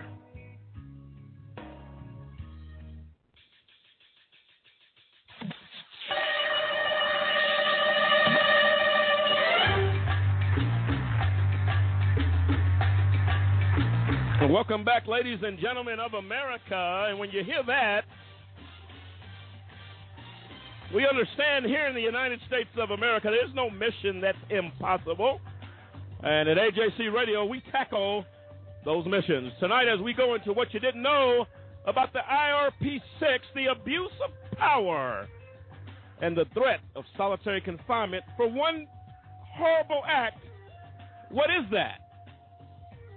I hugged my loved one in the visitation room. Folks, we're coming back with what you didn't know about the IRP-6.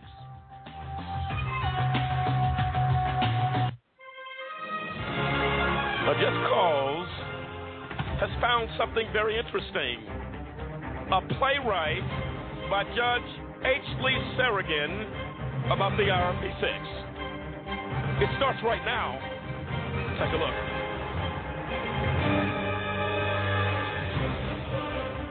My name is David Banks, and I'm serving an 11-year sentence at the Federal Correctional Complex Prison Camp in Florence, Colorado. I've lost everything. My business, my money, my family, my future, my church, and my freedom.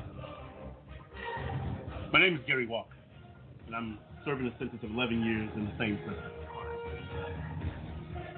Just an aside, not only were the six of us all devout members of the same church, there was not a single criminal charge or conviction among any of us until these unbelievable events unfolded.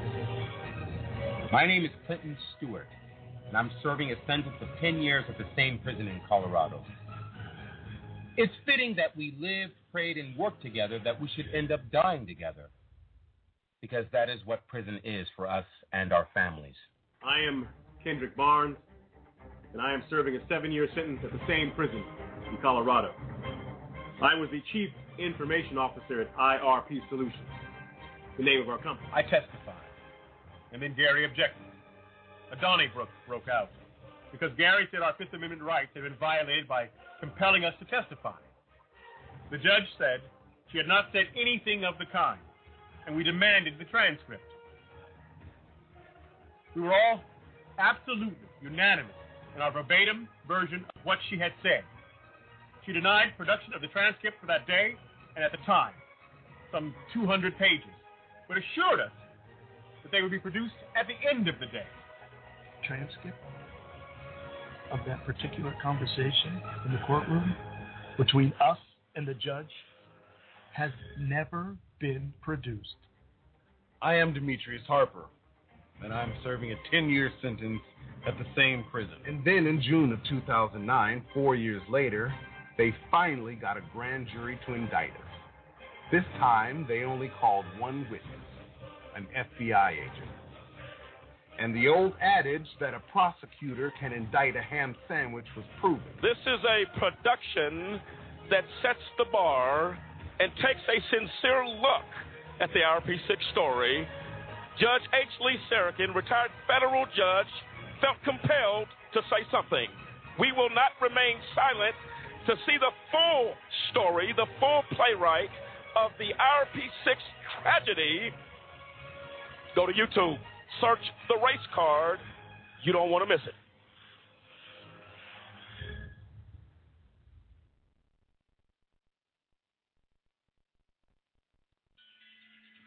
people think that business is a game. And what we have learned is that business actually is war. When they wanted people to sign non-disclosure agreements and all that kind of stuff, sometimes they didn't want to do it. It's strange to me. I think it's still strange. It just absolutely makes no sense. Is this really real? Is this happening? And then all of a sudden your whole life is ripped apart.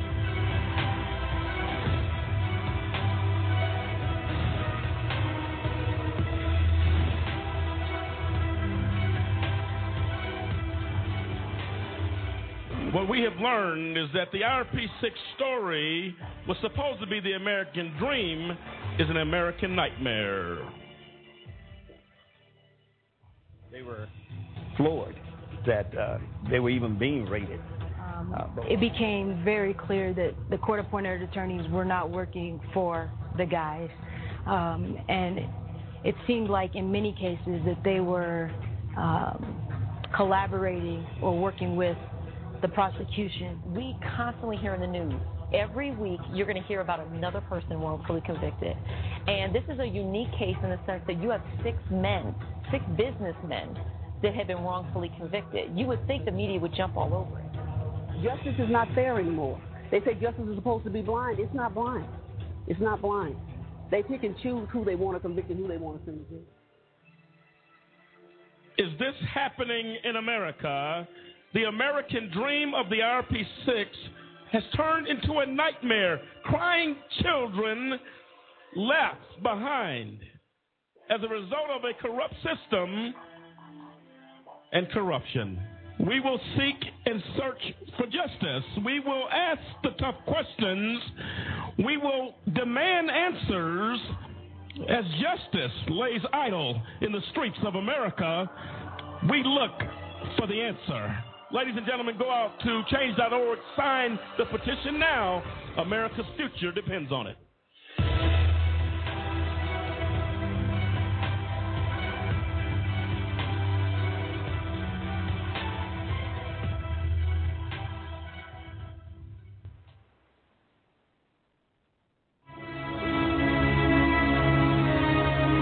Well, there you have it, folks. What you didn't know about the IRP-6. And what you heard was a dramatization of injustice. Tonight, what you didn't know is that the Florence Correctional Facility in Florence, Colorado, the camp where the IRP-6 are wrongfully being held on a wrongful conviction, has stepped the bar. Not only want to say stepped up, but they have sunk. They've basically dropped to an all-time low. That low is to basically take away the religious right of greeting, as Cliff and I had discussed at the top of the program, that is biblically based, that you are able to greet brothers and sisters in Christ, which these men are, in a particular manner. That right will not be forfeited for any reason.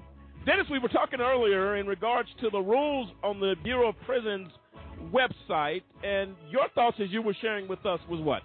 Yes, when I read it, it says in most cases, handshakes, hugs, and kisses in good taste are allowed at the beginning and end of a visit. It says staff may limit contact for security reasons to prevent people from trying to introduce contraband and to keep the visiting area in an orderly manner. Okay. So I read that, and what gets to me is, first of all, the IRP-6, these are model inmates. Never had a problem whatsoever. Never gives anybody a problem. They're doing whatever they're told to do, and for them to, say that we can't hug, a family member, to me that's just out of control. That tells me that they have to have something against the IRP-6, because I've never heard of anything like that. Well, not only have you not ever heard of it, you haven't seen it. Exactly. Because since we've been visiting, we've been allowed to hug. Without any problems. Without any problems. And now all of a sudden, and that's another thing that gets me about Florence, about the BOP. You got rules in place, but you don't follow them. They change on a daily basis. Every visit is different. Every visit is based on who's sitting at that desk. what officer is sitting on that desk. And to me, that's wrong. You can't have a web page that states how I, as a family member, or should react or interact with an inmate, and then the next week I come is totally different. And the thing is, I mean, that is. I totally agree with you, Dennis, because you see one thing on BOP website that says this is the rule, this is the regulation, this is the guideline, this is the process, this is the procedure in how visitations are conducted. Then you get up to the desk and you get another set of rules. Wow. And I mean, it's not always the guards. Right. Then because the guards will say, well, this is what was handed down to us at the beginning of the week, last week, today, an hour ago. If the reason that the rules are in place is to show the visitors and the inmates that this is how the visitations are to be conducted, so that there is no arbitration, so that there is no question about what's going on. But if you change it midstream, and it's not posted on those rules that Dennis just read, those have been out there for some time. That is the basis of the visitation procedure. And now for them to say, okay, now it's changed. Well, says who? Well, I'll tell you this. Last week we had a conversation with Lieutenant Campbell out there. His statement was clear to me. He said it was told to the officers to break up the group. Now, when we first started visiting, they said we'd like to keep all of you guys together just as a convenience. And my question to Lieutenant Campbell was, why would somebody send a directive, break up the group? For what reason or for what purpose? And then now you want to violate, and make no mistake about it, and let us be clear. This is not simply a violation of a rule. This is a violation of the religious practices and the religious right of a community group and family that is being targeted without cause. I can tell you, according to law, any federal prison who has a post-operational rule, say hypothetically you want to create that rule, that you cannot hug or do whatever, the Constitution supersedes any federal prison operational rule that may be posted. How does the Constitution overrule this? The right to practice your religious right and practices freely. Under the Constitution, you cannot touch that. You will not touch that. We will not walk lightly with this, and AJC and a just cause will not cease to fight for the religious right and practices that every citizen is allowed and guaranteed under the law. We will not. Stay tuned, ladies and gentlemen of America, to this continued discussion as we fight for justice and the religious right to hug and to greet our brothers in the way that we've been told to do as a religion and a religious practice. We will continue to do that. And if you have questions on that, you can definitely feel free to call us. This is an outrage. It is. And when you start, again, taking right after right after right, but one thing you're not going to cross the line and affect my religious right and my religious practices. If I come into a visiting room and I have whatever religion and I want to get on my knees and bow and get on the floor and kiss the floor, guess what? You're not going to do nothing about it. Every citizen has a right to practice his religion freely. You're not going to take that from the RP6 nor their families and their friends. Lisa, who are the RP6? They are David Banks, Dave Zappolo, Demetrius Harper, Kendrick Barnes, Clinton Stewart, and Gary Walker. We fight for justice, and we fight for the release of these men, and we will continue to do so. Go to change.org, sign the petition that these men could be set free. But I'll tell you right now, there are people responsible for the wrongful conviction of these men. We call them the perpetrators of justice. Lisa, who are they? They are U.S. Attorney John Walsh, Assistant U.S. Attorney Matthew Kirsch, Assistant U.S. Attorney Sunita Hazra, Attorney Greg Goldberg, Federal Judge Christine Arguello, Appellate Judge Jerome Holmes, Appellate Judge Bobby Baldock, Appellate Judge Harris Hart, Federal Judge R. Brooke Jackson, Magistrate Judge Craig Schaefer, Court Reporter Darlene Martinez, FBI Agent John Smith, FBI Agent Robert Moen, former Federal Agent John Epke, former Federal Agent Gary Hilberry, Attorney Thomas Goodread, Attorney Clifford Barnard, Attorney Thomas Richard, Attorney Robert Berger, Attorney Mitchell Baker, Attorney Boston Stanton Jr., Attorney Rick Kornfeld, Attorney Mark Garrigo, Susan Holland of ETI Professional Services, and Samuel K. Thurman. And thank you for that. Folks, feel free to go to ajcradio.com, listen to this program and all of our programs that we have. I'll tell you what, folks, we continue to seek for justice. Good night, America. This is AJC Radio signing off as we continue to bring the message of justice all around the world. Good night, America. We'll see you next time. Good night.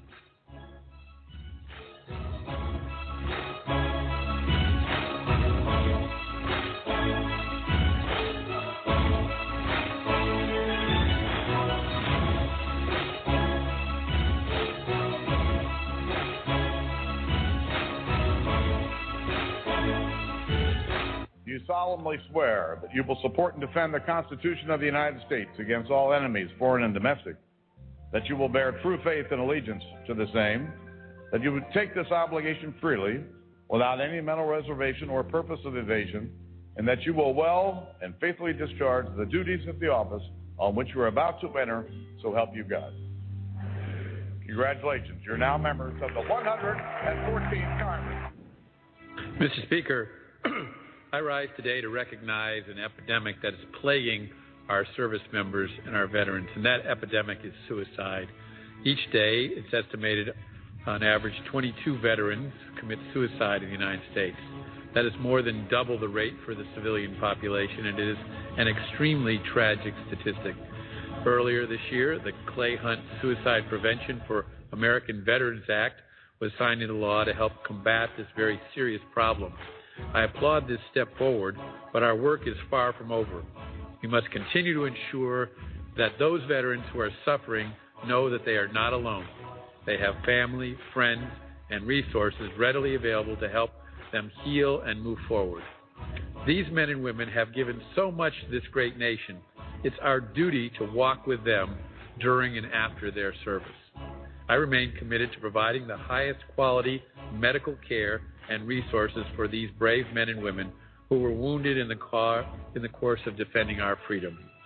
I look forward to working with my colleagues to improve timely access to mental health care services to ensure our veterans in crisis receive the help that they need.